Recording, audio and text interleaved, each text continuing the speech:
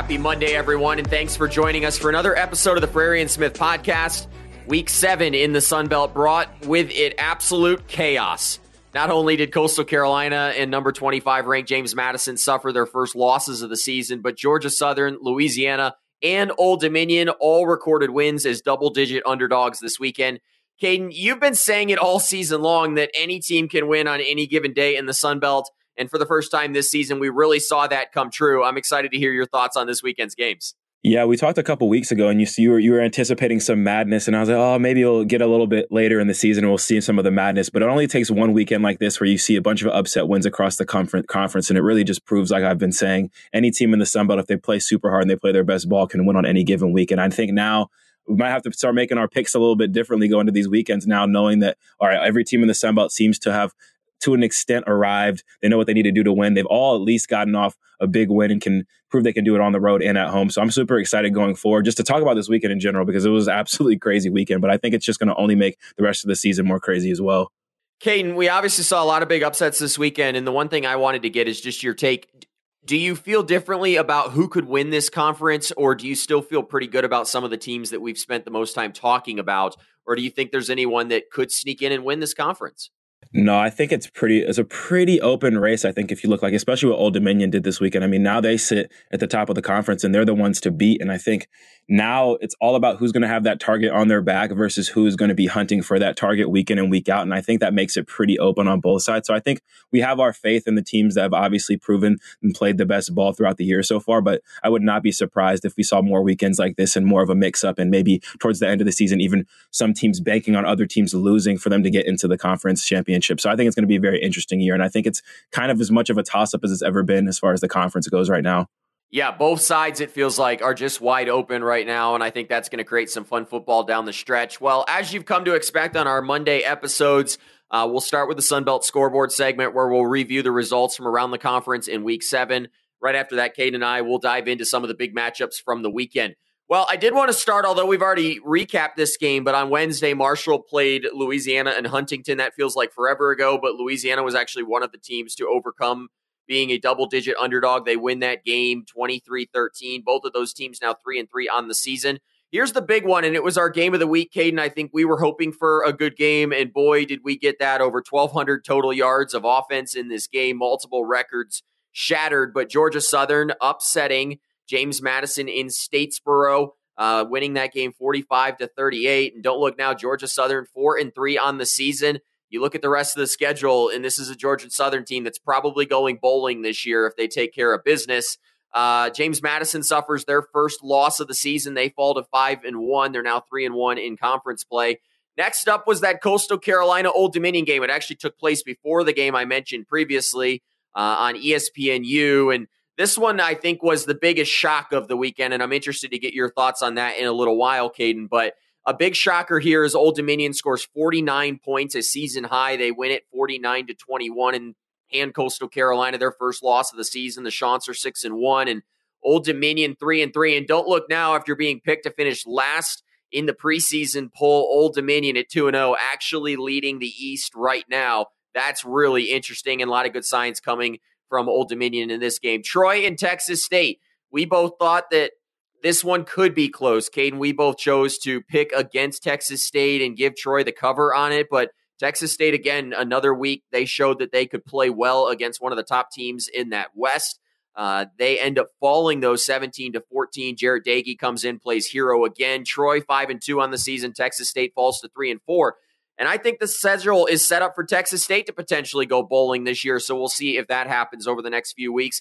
South Alabama and ULM, one of the more exciting games of the day. It happened again on national television, one of 3 national television games over the past week for the Sun Belt. South Alabama was a 17-point favorite. It ends up being a lot closer than that. South Alabama able to squeak out a 7-point victory. Very similar scoreline to last year when South Alabama lost, so it just shows the improvement of Kane Womack's team winning these tough games. South Alabama, your pick to win the West, improves to 5-1 on the year.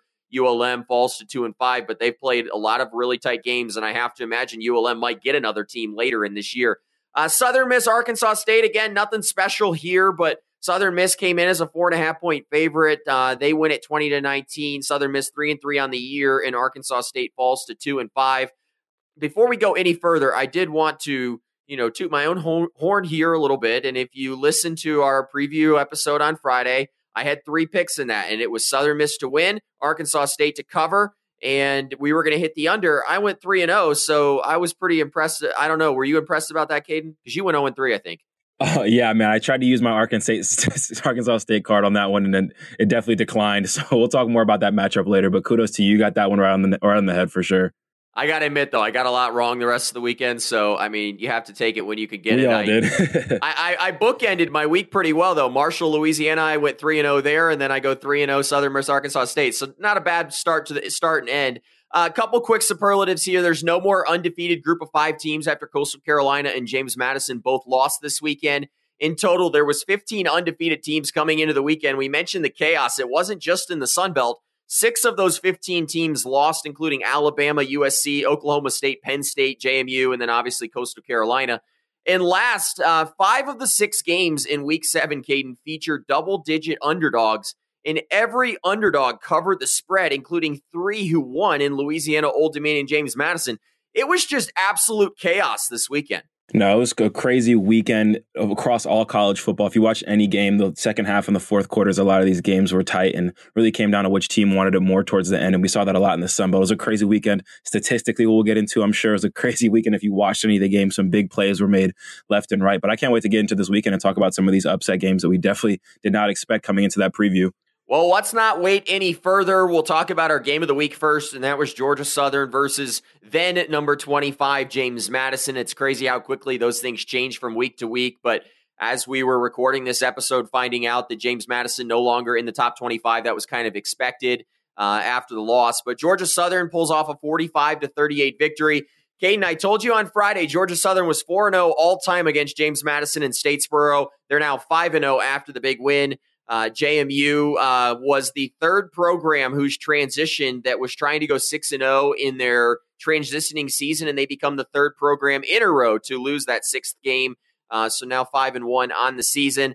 I wanted to start with JMU in this game. Obviously, they came in with a lot of hype. We've seen 2 other Sun Belt teams have that this year in App State and Marshall, and both of those teams suffered disappointing games, losses. So I think the biggest thing right now, Caden, is we have to understand how James Madison is going to respond after this. We've seen how App State and Marshall have responded, and they now look like shells of themselves. Are you concerned about the same thing happening to James Madison? I'm actually not. I think in this one, they looked pretty out of character. They got Todd to play out of character. I mean, 3 interceptions. We came into this game worried about the Van Treese interceptions based on how he played last week, but then it seems like the script was completely flipped in this one. But going into this one, I did mention it could be a potential trap game. We talked about Georgia Southern's history and playing in that crowd and playing that spoiler role. And I think JMU just got caught slipping in this one. I think if you look at their whole season, though, it might be better for them in the long run. They looked a little bit too bulletproof up until this point, and them being a little bit human and having to look in a mirror and answer some questions and finally have someone go toe-to-toe with them and beat them might be better for them in the long run. They obviously were looking for that People's Championship title, beating every team in the Sun Belt and not being able to play in a bowl game or the conference championship but still have that. But I think for them moving forward, I think them being human isn't the worst thing in the world, and them actually finally having some things to clean up about their game going forward. But I think this one just came down to the competitive edge, and I think now that they've had to come back against App State, had to go toe-to-toe and try to get this game back and unfortunately lose it, I think that's just going to test their competitive stamina a little bit more, and I think it's going to help them going forward if they keep playing in a couple more close games towards the end of the stretch. Kane, I think my favorite part after this game was JMU fans have been very, very vocal across social media about their team early on this year, and rightfully so. But I think what stood out to me was how many fans were sitting there waiting for JMU to lose to then rub it back in their face. And a lot of the message boards in the Sun Belt, Twitter, it got toxic very quickly after James Madison lost this. I thought it was interesting. We were, in Friday's episode, Caden, we were ready to crown Todd Centeio the Sun Belt Offensive Player of the Week, and I still think he will be that. Check out this stat line. It still kind of blows my mind a little bit. He was responsible for 512 yards in this game, threw for 2 touchdowns in those 3 interceptions that you mentioned a moment ago, but also ran for 3 touchdowns and 44 yards on the ground. It just shows why Todd Centeio feels like by far and away the best all-around quarterback in the Sun Belt right now. Yeah, and he was very effective with his legs in the first half. I thought they were going to go more to that in the second half, but I think because Georgia Southern, like I talked about in the pregame show, was able to push the tempo and push the pace, they were forced to throw the ball more, so they weren't able to use Todd's legs as much, I feel like, in the second half than they wanted to. But him and Van Treese, man, just them going back and forth in the second half of this game was amazing to watch. Both of them were making amazing throws to the sideline, very accurate pinpoint passes, and really trusting their receivers to go up and make a ton of plays. I think if you look at both sides of the ball for both teams, this game was won and lost with the skill players. I think both quarterbacks elevated their games and stepped up big. Both receivers on both sides of the ball, or both teams, made some big 50-50 catches, some that were game leading, go-ahead touchdowns that were big for them. But I think ultimately Georgia Southern's receiving core made a couple more plays, and you saw their secondary as well, which I thought was a good unit this year, finally get some turnovers and make some big plays for them. So I think that's where this game was won and lost. But Todd had a lot on his plate, but I think Van Treese and the guys at Southern, man, they just pushed the tempo, and then we knew going to this one they weren't going to be able to stop JMU. The biggest question was how they're going to slow down JMU, and they did it just enough to where they could win at the end. It was a fantastic game. Man, we talked to Kyle Van Treese a couple weeks ago on this podcast, Caden, and after watching this game, I mean, Kyle Van Treese is a straight-up dog. I mean, he throws for a program record 578 yards through the air in this game. He threw it 64 times. It's hard to believe that I'm even saying numbers like that after, what Georgia Southern used to be known for. I was reminded of when Georgia Southern beat Florida years ago, that in that game, actually, Georgia Southern never attempted a pass. And now they're beating another top 25 program and throwing it 64 times. Things are a lot different, and that's a lot of fun down in Statesboro. Van Treese, you mentioned, cleaned up the interception issues. He'd had a lot lately. He throws 4 touchdowns, just the 1 interception, and his passing yards, again, a program record, but he also became the first quarterback to throw over 400 yards against James Madison this season. So Kyle Van Treese had an absolute incredible game, and if it wasn't for his performance, Todd Centeio probably would have been the offensive player of the week, but you have to give it to Kyle Van Treese because of those gaudy stats.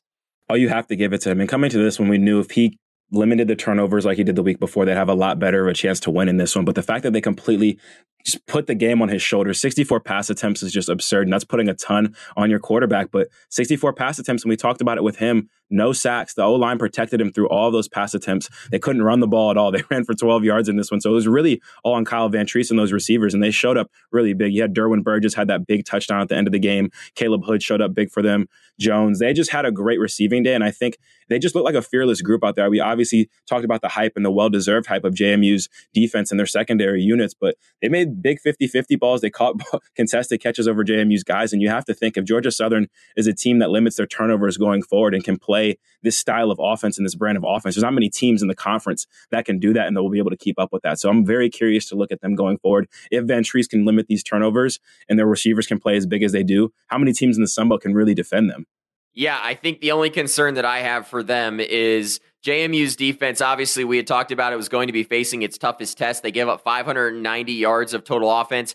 Caden, just 12 yards on the ground given up. So when you do some quick math there, 578 yards through the air and just 12 on the ground, I'm not sure that is a sustainable ratio. Yeah, but I don't know with this one. It was so tough to tell because I think their running game has been so week to week. They ran the ball great against Nebraska in that upset. And I think if they were in a game that was a little bit less of a shootout, they would have been more inclined to run the ball. But as soon as they found out they didn't want to run the ball, they couldn't run the ball, they didn't have to run the ball, they abandoned that very fast and went into their passing game. So I think it'll be interesting to see them going forward. If they do want to push the tempo and get up on teams, I think they have that ability to do it as long as they're not turning the ball over. But I think they still have some of that run game they can lean on because they showed flashes during the season that they can run the ball effectively. I just don't think they had to this game or needed to. I thought this was interesting in this game, too. We mentioned how good the offensive line for Georgia Southern has been this year. And, after talking with Austin Stidham on last week's interview, Caden, I think that has quickly become one of our favorite position groups to talk about.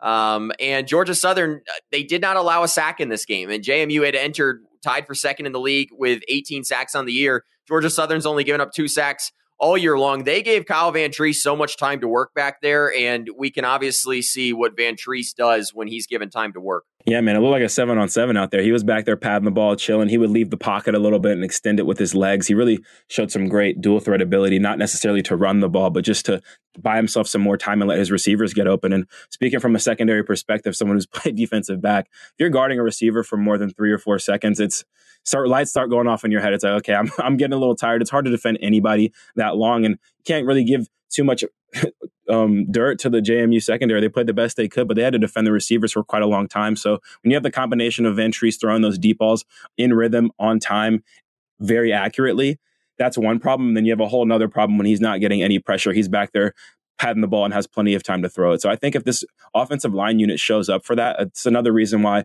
the run game didn't really have to be banked on so much, because when you have a quarterback back there that can just chill, you can get into your quick passing game, you can get into your deep passing game, and really just make your run game a part of your passing game if he's so well protected like that. Yeah, I mean, I think the biggest takeaway, too, from this game is neither team's defenses were very good, at least in pass protect.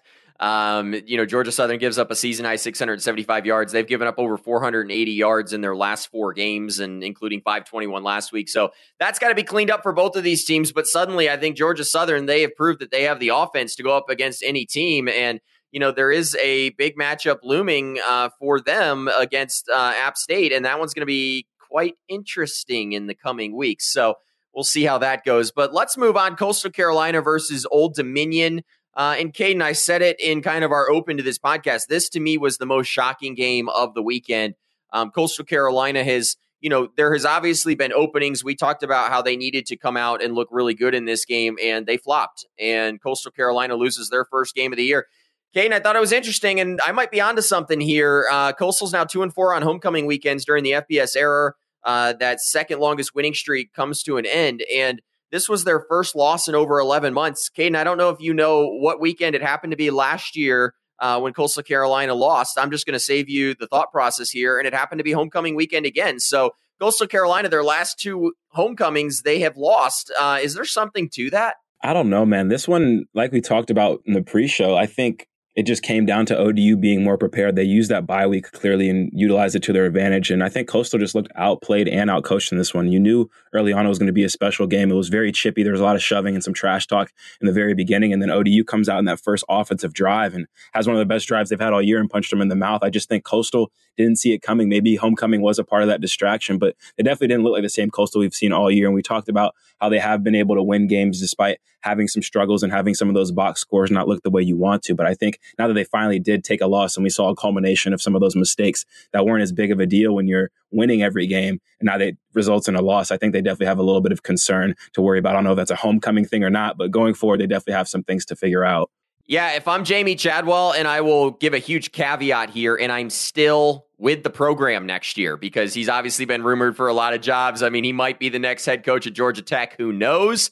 But if I'm still with the program next year, I'm going to the administration and trying to find a way to make homecoming weekend on an away game because I don't want to play at home, so we'll see. But I think the one thing that continues to shock me is Old Dominion over the last couple of games. I don't know if you noticed this, but they are a really good second half team. Like, they are not very good in the first half.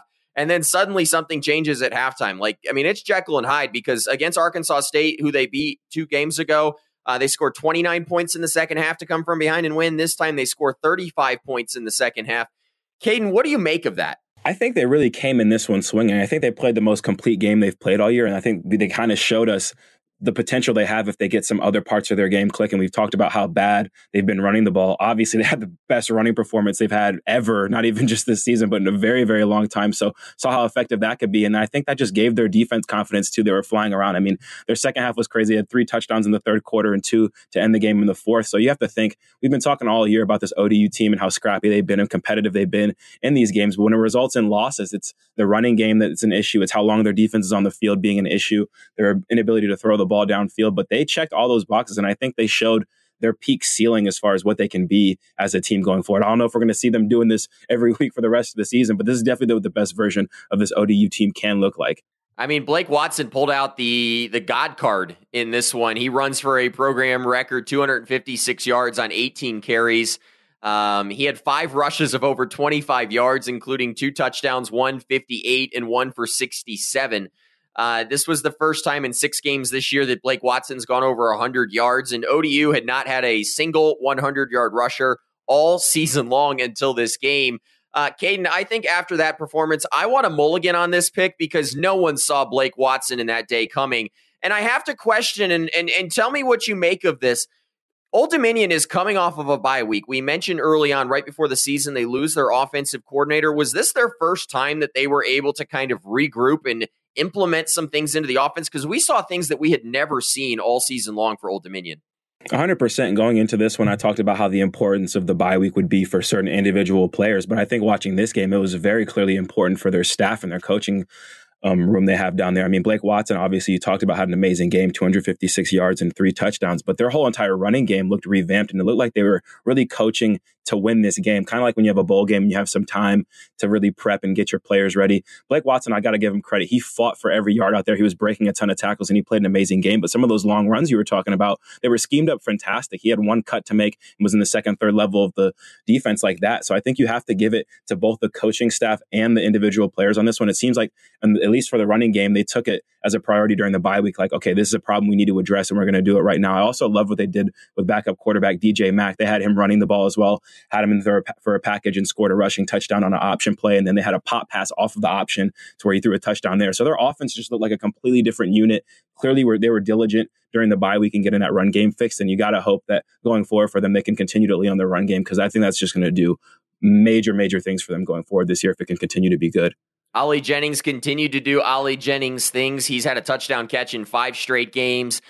We did talk about Zach Kuntz's health on Friday's episode, and he never played in this game despite being listed at the top of the depth chart. So suddenly have to question Kuntz's health there and where they're going to get him back. You know, the story of this game, other than obviously how well Old Dominion played, was how poorly Coastal's defense plays, particularly against the run where they give up a season-high 324 yards. This is a Coastal team that defense is predicated on being able to apply pressure to the opposing team's quarterback. They have just 1 sack in this game, a season-low 4 TFLs, and then they also didn't force a turnover for the first time. Caden, are you concerned about how that Coastal Carolina defense looked? Because they didn't look like the unit we've seen all year. 100%. I mean, traditionally, look at the last couple of years, Coastal's been able to lean on their defense, especially their linebacker play, their upfront play very much. But in this game, they just didn't look the same. It looked like the Old Dominion up front was a completely different team that was getting after them, getting after their linemen, getting after their linebackers on the second level, and really being able to run the ball. And then on top of that, pass protecting well and being able to do the things they had to do in the pass game. So I think all of the fears that we had from time to time with Coastal, you saw moments where they were able to force turnovers this year, and some moments where they were giving up points and spotting teams a couple points, 20 just about for everybody. But this was a completely different game, and they kind of just let it get out of hand. But I think a lot of those problems we had came to light, and it all culminated in this one. And I think they just couldn't stop them on third down. I mean, they got to 6 third downs in this game. You got to get off the field, and they couldn't get their defense off the field. And when they did have those 6 third downs, ODU converted half of them. So I think they definitely have some concerns on that side of the ball. And obviously, we know what Grayson McCall and that offense are doing, but they weren't able to run the ball. So if the defense isn't going well and they can't run the ball, I think that's just too many things not going well for Coastal's direction for them to win games. So you got to look at that going forward as far as their defense and offense balancing each other out. It's mind-boggling that Coastal Carolina loses this game by 28 points despite having 13 and a half minutes more of possession in this game. I thought it was interesting, too. Obviously, Grayson McCall does Grayson McCall things. It's just a weekly thing for him. He throws for 350 again, 3 touchdowns, and surprisingly, again, no interceptions. I mean, that feels like a weekly trend. I thought it was interesting. There was a feed that I was on Facebook, and someone, basically said, it's never Grayson's fault. And you're right. It never is Grayson's fault because he always puts up what he needed. The only thing you could have asked him to do is maybe put up more points in this game, but the defense let them down. I thought it was interesting too. Grayson McCall, those 3 touchdown passes, he actually tied Alex Ross for the career passing touchdown mark at Coastal Carolina with 72. So he'll pass that in the next game to become the all-time leading touchdown passer in Coastal Carolina history. I think there's a lot of questions for the Chants after this game. There's been questions all season long. They've been able to squeak out some wins, but suddenly now they're faced with some questions heading into the weeks ahead. Yeah, I think just as much as you have questions and concerns on the defensive side of the ball, now you have the same thing on the offensive side of the ball for Coastal for the first time this year. I think them playing from behind is a big concern. It obviously worked out for them great in the Georgia Southern game when you have Coastal leading drives down the field with Grayson McCall scoring big touchdowns and coming back in games. But once you have a game like this one where you can't run the ball and then you're putting a lot on Grayson's shoulders to produce because your offense, you can't run the ball, your defense isn't playing well, that might be a little too heavy for Grayson's shoulders if you look at this team and their personnel and their roster. So I think they definitely have some stuff to figure out. Playing from behind, they had to convert some 4th downs. They weren't able to do that. They had a big fumble like I mentioned before, they can't run the ball. So you got to wonder going forward, is there a little too much on Grayson's plate right now and on his shoulders because of what the rest of his team and this unit on offense is giving him? Yeah, and Coastal Carolina, they've got to be careful over the next couple of games. They get the bye week coming up, but then they play Marshall coming out of that bye week. So that's a game that they probably are going to win, but we've seen obviously just how Marshall plays. That's going to be a brutal, ugly game that could hurt them. And then they have to turn around on 4 days rest or 5 days rest and play App State at home. I have seen online that it looks like that game might be upgraded to main ESPN, so could be some really good exposure for the Sun Belt in that one, but it will be interesting to see how Coastal Carolina rebounds over the next couple of weeks. Let's move on to our third game, and that was Troy versus Texas State. And Caden, we went into the weekend asking if Texas State was legit, and I think they answered that question. They lose this game, but played a really good game against Troy. They've now lost 11 straight, though, which is almost unbelievable to Troy. Texas State 0-4 now on the road this season, and they actually suffered their first loss when holding an opponent scoreless in the first quarter. They're now 2-1 on the season. You know, the big storyline going into this game, Caden, was the quarterback battle. And, you know, honestly, I was surprised who started this game in Gunnar Watson. I was also very surprised to see Jarrett Doege called upon late in that game to come in and lead yet another game-winning drive. And I feel like we've just had a whole new layer brought into this quarterback battle. It feels like this staff trusts Jarrett Doege a little bit more in crunch time. Yeah, so I looked it up and I was looking at the stats of the game and saw Doege got in at the end and was curious how that went. But we can just start with Watson for sure. I was definitely surprised Gunnar Watson started this game, and his first and only interception on the first drive was a really bad one. It was an egregious mistake. He threw it right to the Texas State secondary, who I've been hyping up all year and is going to definitely take advantage of those opportunities. But after that, he played good. He settled in. He made some good throws downfield. The one touchdown he had was kind of a lot of yards after catch. He just threw it across the middle, and his receiver did a lot of the work after that. But I read online his helmet got knocked off in the game, and then Doege came in for him and just kind of had the hot hand and was playing well. And then once he came to the sideline, Gunnar Watson told the coaches to keep going with Doege because he had the hot hand. So it sounds like it was a decision made within the room, which is kind of what you like. I mean, we were talking about the controversy of the quarterback position and who's going to play, but it sounds like both quarterbacks kind of think, okay, well, if you can win games, that's the most important thing. So it's a good thing to see and hear about, but I am curious of which quarterback is going to do more of the lifting when it comes to the end of the year. I mean, Doege went 4 for 6 passing and a touchdown, and he didn't have to do too much, but he's looked very good in some of those limited reps at the end of games. You look at the Western Kentucky game, you look at this one, kind of Doege being your closer might be the answer. And I'm not really super supportive of a 2-quarterback system, but you have to think with Troy's defense playing right now, like I talked about, they can be a little bit more flexible. So I'm very curious what they're going to do with the quarterback position going forward, because 17 points isn't great, obviously, and it seems like both of these quarterbacks aren't going to be lighting up the scoreboard anytime soon. So maybe the hot hand might be what's best for them. I don't know. Caden, let me ask you a question here, and I want your take as an athlete. Walk me through this scenario. So say Zach Thomas, Chase Bryce on the same team at App State while you're there. Zach Thomas is having an okay game. I know he's a good friend of yours. And suddenly your team is trailing going into the fourth quarter. He walks over to the coaching staff and says, I want to see you put Chase in here because I think Chase could win the game. How does that make you feel as a competitor? Yeah, I mean, that's definitely a person-to-person and a player-to-player opinion, but I think it all depends on the framework of your team. I think with the culture we had at App State, I think I could see moments like that where maybe something like that would happen. But I think when winning such a premium, you have to want your main thrower of the ball to want the ball in his hands at the end. So it is a little bit questionable of a move on Troy's end, and I'm very curious to see how they go moving forward with it. But I think, like I talked about, their defense is what's like. If they had a situation where it was Carlton Marshall in the same scenario, it was like, is he going to come out or not? I'd be a lot more worried because it seems like that's what's carrying their team right now is that defense. But yeah, you just got to wonder about the psyche of a quarterback being willing to give it to your guy. It's obviously a good gesture and a kind gesture, but as far as the competitive nature of your team and who you want to be leading into battle week in and week out, do you want your quarterback to be like the kind of guy who can take a back seat and let someone step in front of him in a game to be the person leading you into battle every week? So that's a tough one.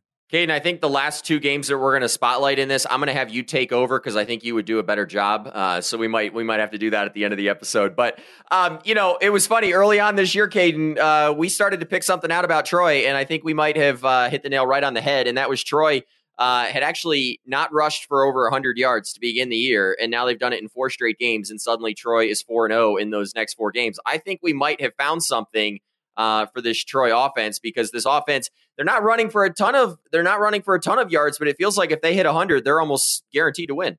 Yeah, and once they got up, they were very good at closing out. And I talked about it before. They way weirdly, when they're running the ball with Daggy at the helm, they kind of run better at the end of the game. So it's good to see them get their two backs going. But this game, man, it was really about the defense. I mean, both teams, Texas State punted the ball 9 times, Troy punted the ball 7 times. Like, it was just the complete opposite of the JMU Georgia Southern game. It was obviously a close contest, but you look at Troy's defense, they didn't do anything flashy, no turnovers, no sacks. They just limited the explosive plays and kept the other team out of their field position and kept them on their side of the field. So I think you got to look at Troy's defense. They can do it all kinds of ways. We've been talking about it. They can stop the run, they can stop the pass, and even in a game when they're not having super big highlight explosive turnovers or sacks or fumbles, they just showed up and do their job the best way they can, which is really offense's best friend.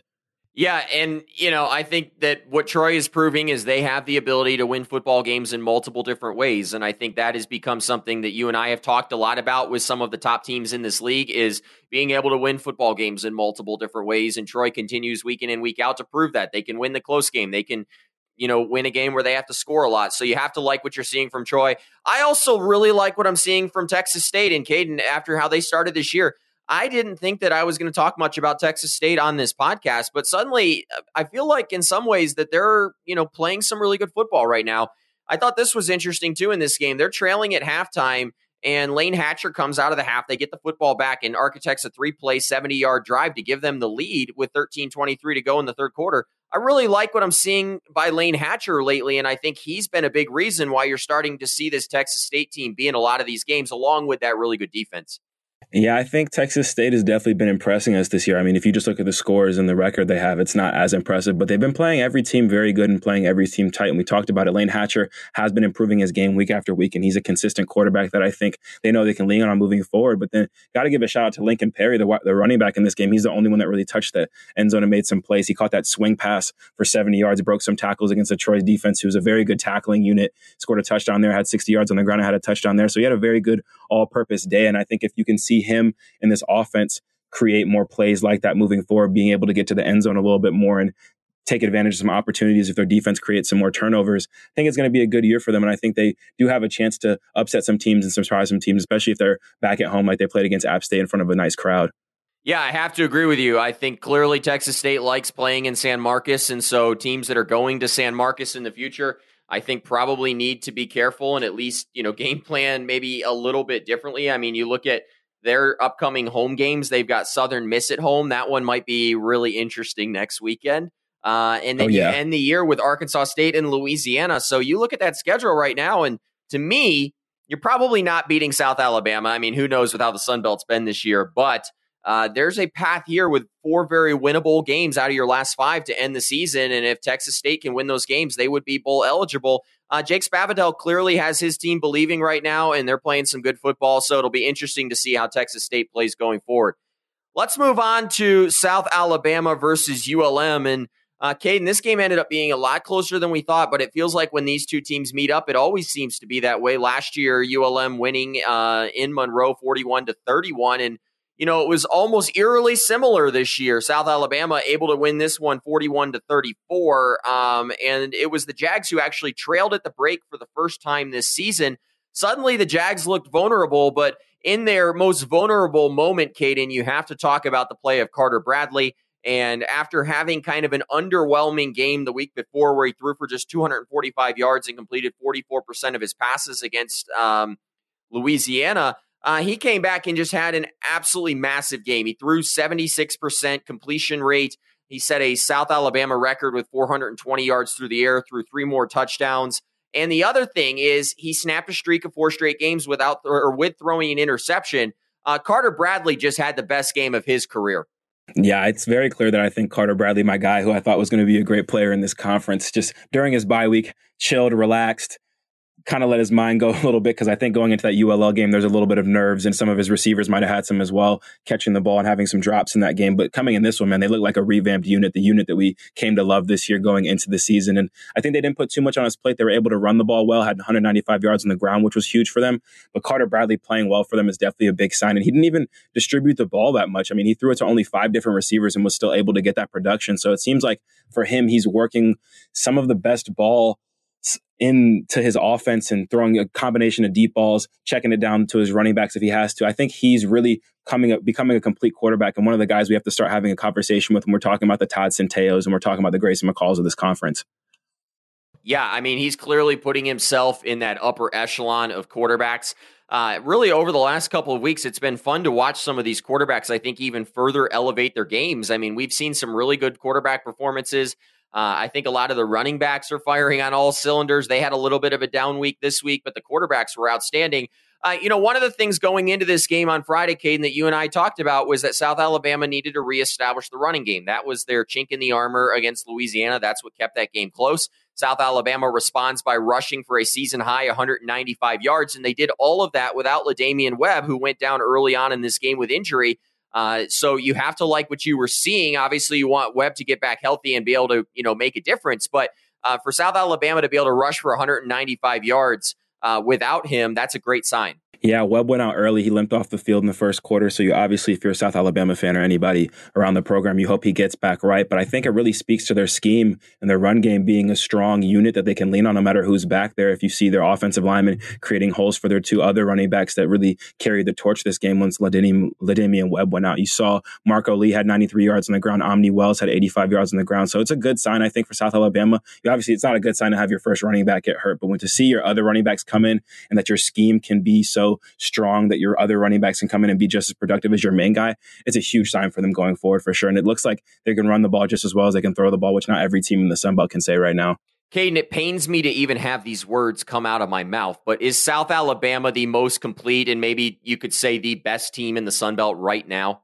I mean, definitely after this weekend, when you see some of the upsets that you saw with JMU falling in Coastal, it's definitely a conversation to have, and with Troy not really having the most dominant offensive performance. But I think if they might have kept those 2 touchdowns off the board on the defensive side of the ball, I think it would be not debatable. I think this game looked a lot closer than it was if you look at the box score. I mean, going into the fourth quarter, it was 40-21, but their defense kind of had some lapses, which does worry me a little bit, but not too much. They gave up 2 touchdowns at the end that made this game a little bit closer. But these are my guys. I like what they got on offense for sure going.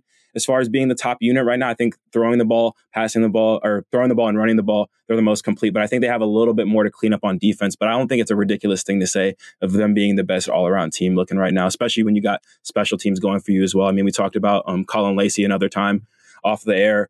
He might be one of the best weapons in the conference as well, just catching the ball and returning the ball super good right now. So I think in all aspects of the game, they obviously have a great kicker too. Defense, special teams, and offense, they seem, if they're more often than any other team in the conference, they have it clicking on all cylinders. Here's what's crazy. South Alabama 5-1 right now on the season. They're probably going to get to bowl. Well, we'll talk about that game later on. I was going to say probably get to bowl eligibility next week, but we're not sure about that one. That one's going to be a lot of fun. But here's my point here. South Alabama 5-1 on the season. Caden, who was their only loss to? Their only loss of the season was to UCLA. Number 9 ranked UCLA, one of just 9 teams remaining that is undefeated. And South Alabama should have won that football game. They gave up a walk-off field goal. Obviously, James Madison was ranked inside the top 25. I'm going to make a point here. South Alabama beats Troy next weekend. South Alabama might be ranked inside the top 25 pretty soon. I mean, that's music to my ears. I obviously had high hopes for them going into the season, but the fact that they're in the position to be ranked is crazy. And that UCLA loss is definitely looking better and better week in and week out. I think the best thing they could do going forward is maybe to have some more dominant wins. I think that's going to help get the national attention and buzz going for them, because they could have had this one look a lot more dominant for sure. I think they might have even been in the conversation for that 25 spot. We saw Tulane sneak their way in there, but they would have maybe had a 45-20 game, a little bit more of a lopsided victory. South Alabama might have been able to open some eyes and get in the rankings, but it'll definitely be interesting to see going forward if they do keep winning, if they start getting that national attention and could find themselves creeping into that ranking conversation. Yeah, I'm interested to see. I mean, UCLA right now, they're in the driver's seat to be in the Rose Bowl, and they've got a big matchup looming this week against Oregon. College game days heading out there.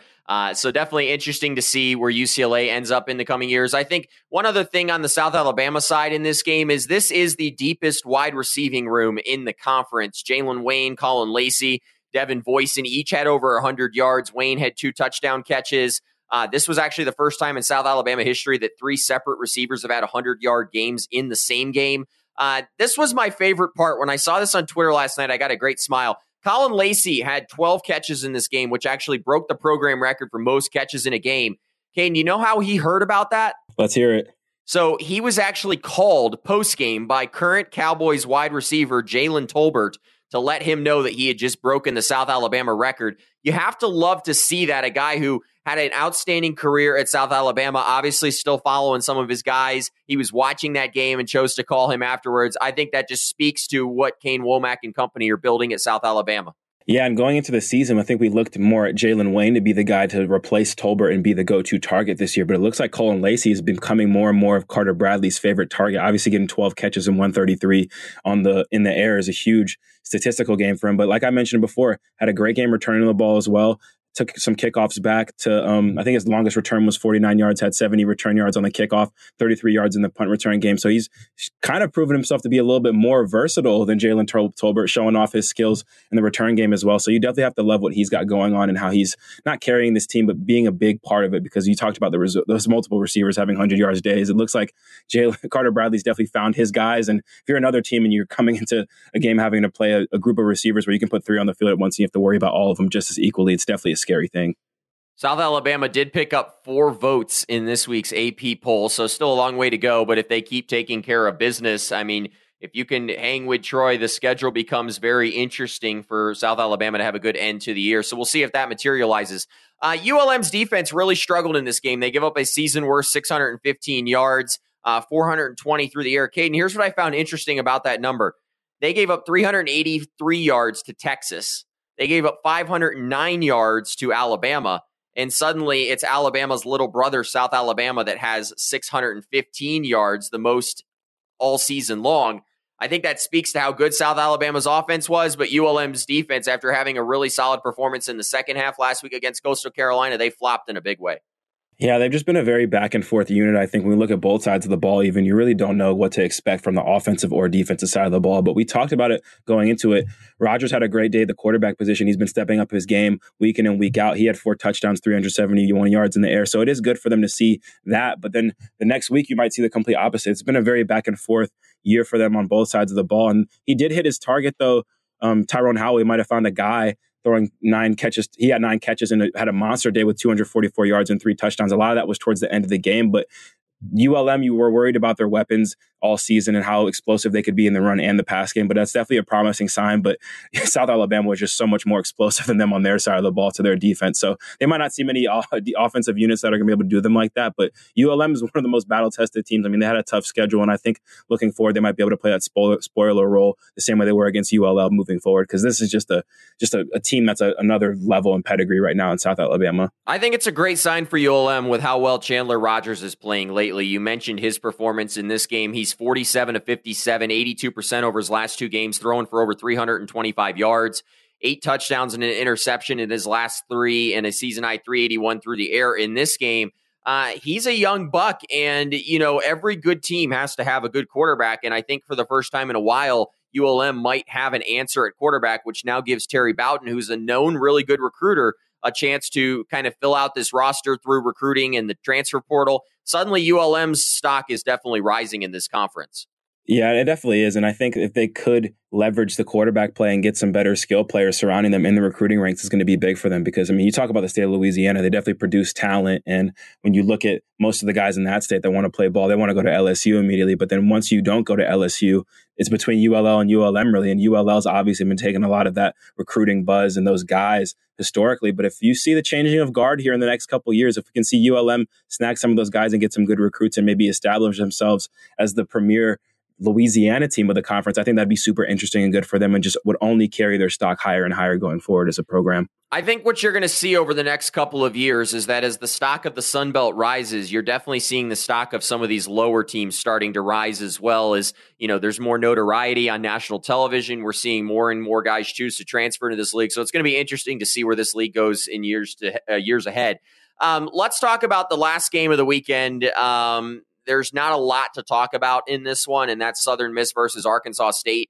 I think the most interesting thing about this game was that Arkansas State was able to cover the spread here, and we thought that this game could be decided by a field goal, and it indeed was in terms of the number of points. Wasn't actually a game-winning field goal, but Southern Miss wins this game. They did what they needed to do. There's some quarterback controversy down in Hattiesburg. There were a lot of fans pining about why Will Hall didn't choose to do what every other Sun Belt coach did, and that was go find a quarterback in the transfer portal. Zach Wilkie gets the start in this game, doesn't have a great game. We see Lang come in at the end and, did some nice things at the end of this game. You had taken Arkansas State. I think that was a smart pick. It looked like this was a game that Arkansas State could win. James Blackman, okay performance, a little underwhelming in this one. I didn't really feel like either quarterbacks for either team played great. Yeah, this is a little bit of a snooze fest. I tried my best. I tried to be nice. I looked at Arkansas State's schedule. I tried to use my Arkansas State card when I could because I only thought it'd be valid a couple of times this year, but it definitely got declined. It was not a great purchase for my pick. But the Red Wolves, they just kind of shot themselves in the foot in this game. They came out in the first drive of the game, had a great opening drive and scored a touchdown. They did the same thing in the second half, came out and scored the first drive of that second half, and then they cause a safety. They're up 19-7, and then they just absolutely fall apart. I think Zach Wilkie did have those two interceptions that were pretty bad, and then they put in Jake Lang, who didn't do anything too special, but they were able to run the ball better and rally, and then Southern Miss really stole this game at the end. We talked about going into it, if they could run the ball, it'd be a lot better of a day for them, and we saw they were able to do that. They got Frank Gore Jr. going. They got a couple more of those running backs going. So I think Southern Miss is an ugly win, but you'll definitely take it in a heartbeat. You obviously have some stuff to figure out on the quarterback side of who you're going to go with, because it looks like both of these guys are just going to be who can win the game for us best this week kind of thing. But you look at the rest of their schedule, they have some winnable games, but definitely curious to see how they're going to continue to improve that run game. And their defense showed up big for them too. So they have two very solid things to lean on going forward for sure. Hey, we mentioned when you look at Frank Gore's career, he tends to be a second half of the year back, and he started off that second half very well. I think that you mentioned a moment ago is a huge sign. He rushes for 96 yards. That was the most yards that he's rushed for since that first game of the year against Liberty. So that's a great sign there. There's definitely some things happening in Hattiesburg that are good. I think they did a nice job here of not really turning the football over, which was obviously something that we talked about. Troy forced 4 turnovers on them last week. I thought that they did some really nice things in this contest. And, again, we don't think that Southern Miss is a legitimate contender in the West, but as we have seen over these last couple of weeks, there is opportunities for teams that are still building. I think Southern Miss is going to be a team in a couple of years that could be really good. There's so much history. There's so much passion around that program, and it will be interesting to see if that continues to morph. I think the recruiting has to continue to get better down in Hattiesburg, but this is a Southern Miss program that in years to come, I think could definitely be a real threat in the West. I 100% agree. I think they have some stuff to lean on. We talked about it going into this game. Their pass rush was very effective. They got 4 sacks in this game. Their quarterbacks will continue to get better year after year after year. And then hopefully they can continue to lean on that run game as well. But I think on the flip side, the same way we could see that Southern Miss stock keep going up. If you're Arkansas State, you have to be a little bit worried. I talked about it going into this game. They had taken losses to all of the new teams that have now joined the conference. They took a loss to ODU. They took a loss to James Madison and Southern Miss. So you have to think, got to be a little bit worried over there. These new teams are coming into the conference and proving that they're a little bit more ready for it than you, which has been a team that's been considered one of the teams that's traditionally pretty good in the conference. The last couple of years, they've fallen off, but Arkansas State had a heyday where they were contending and winning conference championships, and now it's kind of a complete 180, and you have these new teams joining the conference. So I think, like we talked about, James Blackman does what he does. He puts his 2 touchdowns up, but there's not a lot of help around that. I think if you look at both of these teams, it's kind of a coin flip as far as this is the direction one team's going and this is the direction the other team's going. And I'm very curious in the next couple of years to watch the stock of kind of both of these teams, with USM stock going up and them being a new face in this conference, and Ark State's maybe going down as a team that's been traditionally in this conference for quite a bit. I don't think you're wrong in that assessment right there. You have to question where Arkansas State is heading. I mean, the talking point all season long has been, we've had a really young roster. There's going to be a lot of growth that's going to take place, and we're just not seeing that right now halfway through the season. And at some point, after playing 7 football games this year, you have to question how much longer can you continue to use that youth excuse here. So it will be interesting to see how Arkansas State ends the year. The schedule, not much easier. They go to Louisiana. They have South Alabama. They're going to beat UMass probably. Then they've got Texas State, which suddenly that game's in question. They end the year with Troy. So Arkansas State's got to find things over the next couple of weeks. It will be interesting to see if they did that. Well, Caden, each week on this podcast, you make your Smith picks of the week, and every week we talk about how I don't envy you in having to do this. Do you want me to give you a cop-out here? Would it be easier, instead of one player on offense and defense, for you just to give me 3, maybe 5 players that just had outstanding performances this week? Yeah, I'm going to give you 3. I think I have 2 for offense, and I think I got my 1 for defense. But the Sun Belt just never fails to make it harder and harder for me week after week. We obviously saw some great quarterback play around the conference, some big wins. But I think ultimately what came down to my picks was the situation in the game. I think once you have some scratches out as far as performance, you have to look at which players stepped up in the biggest moments and made the most of their opportunity for their team. So if we go to the offensive side of the ball, I've got 2 guys. Got to go with offensive player of the week, number 1, Georgia Southern quarterback Kyle Van Treese. Back at it again, having a great game. We talked about it, 38 for 64, 578 yards in the air, 4 touchdowns and an interception. I mean, the 1 interception you can give him, 64 dropbacks and not throwing an interception would have been really impressive. But when you just look at how his team won and Georgia Southern won, they put it all on him. He was the one that was going to win them that game if they won it. He had to throw the ball more than anyone this week and do more for his team out of anybody in the conference, I think, this week. And he answered the call. So you have to give 1A offensive player of the week to him. And for 1B, I have to give it to Old Dominion running back Blake Watson. I think him having just that turnaround of a game as far as ODU not being able to run the ball and then suddenly having a breakout game like that, you've got to give it to him. So 18 carries, 256 yards and 3 touchdowns, 14 yards per carry, which is just absolutely insane. And he was the big catalyst in getting that. So you got 2 offensive players who took down 2 undefeated teams this weekend, and it was a lot to do with them. So I had to give the offensive players to them. On the defensive side of the ball, though, got to give it to Georgia Southern cornerback Derek Canteen. He was a guy that was leading the nation in picks at one point, was a freshman All-American, very high regarded DB, and then got an injury last year. But then he came back in this game, 12 tackles, 1 sack, 1 TFL, 1 quarterback hurry, and 3 PBUs. So I think that's just a big, complete day from a defensive player, especially for a secondary player to get involved in the run game, in the pass rush, and to make plays on the back end. Huge day for them. We obviously saw that the Georgia Southern defense had to rise to the occasion and slow down that JMU team, and he did a great job of slowing them down individually with his performance. So give me defensive player of the week, cornerback Derek Canteen, and my 2 offensive guys of the week, Kyle Van Treese and Blake Watson. Yeah, and I also wanted to just tack onto that and add in, obviously the quarterbacks. This was kind of the week of the quarterback in the Sun Belt. 5 Sun Belt quarterbacks threw for over 350 yards through the air. You mentioned Van Treese. I think Todd Centeio deserves to be in the conversation with his outstanding performance. Carter Bradley, we mentioned, Chandler Rogers, Grayson McCall, all of those quarterbacks threw for over 350 yards. So this was clearly one of the weeks of the quarterback after it's kind of been the year of the running back. Huge our performances from them. This was just another great episode. That'll do it for our Week 7 recap episode. We're halfway through October, and suddenly both the East and the West feel as wide open as ever, and definitely an exciting Week 8 on tap with some big games coming up that could, really go to determining who will win some of these divisions. A quick reminder that we'll be back with another episode on Wednesday of this week where we'll interview a soon-to-be-announced Sunbelt student athlete that will play in Thursday's South Alabama and Troy game. You'll just have to wait and see who that person will be. So thanks so much for listening. We both really enjoyed this episode of the Frary and Smith podcast. We certainly hope you did too. If you did, take a moment and subscribe to the show on either Apple Podcasts or Spotify so that you'll never miss an episode. Also, make sure to leave us a 5-star rating. It really helps us out. Lastly, if you haven't already, follow us on Twitter at Frary and Smith. We consistently post what I think is great content each week about the Sun Belt and its student athletes. Well, that's goodbye for now. We'll talk to you again soon.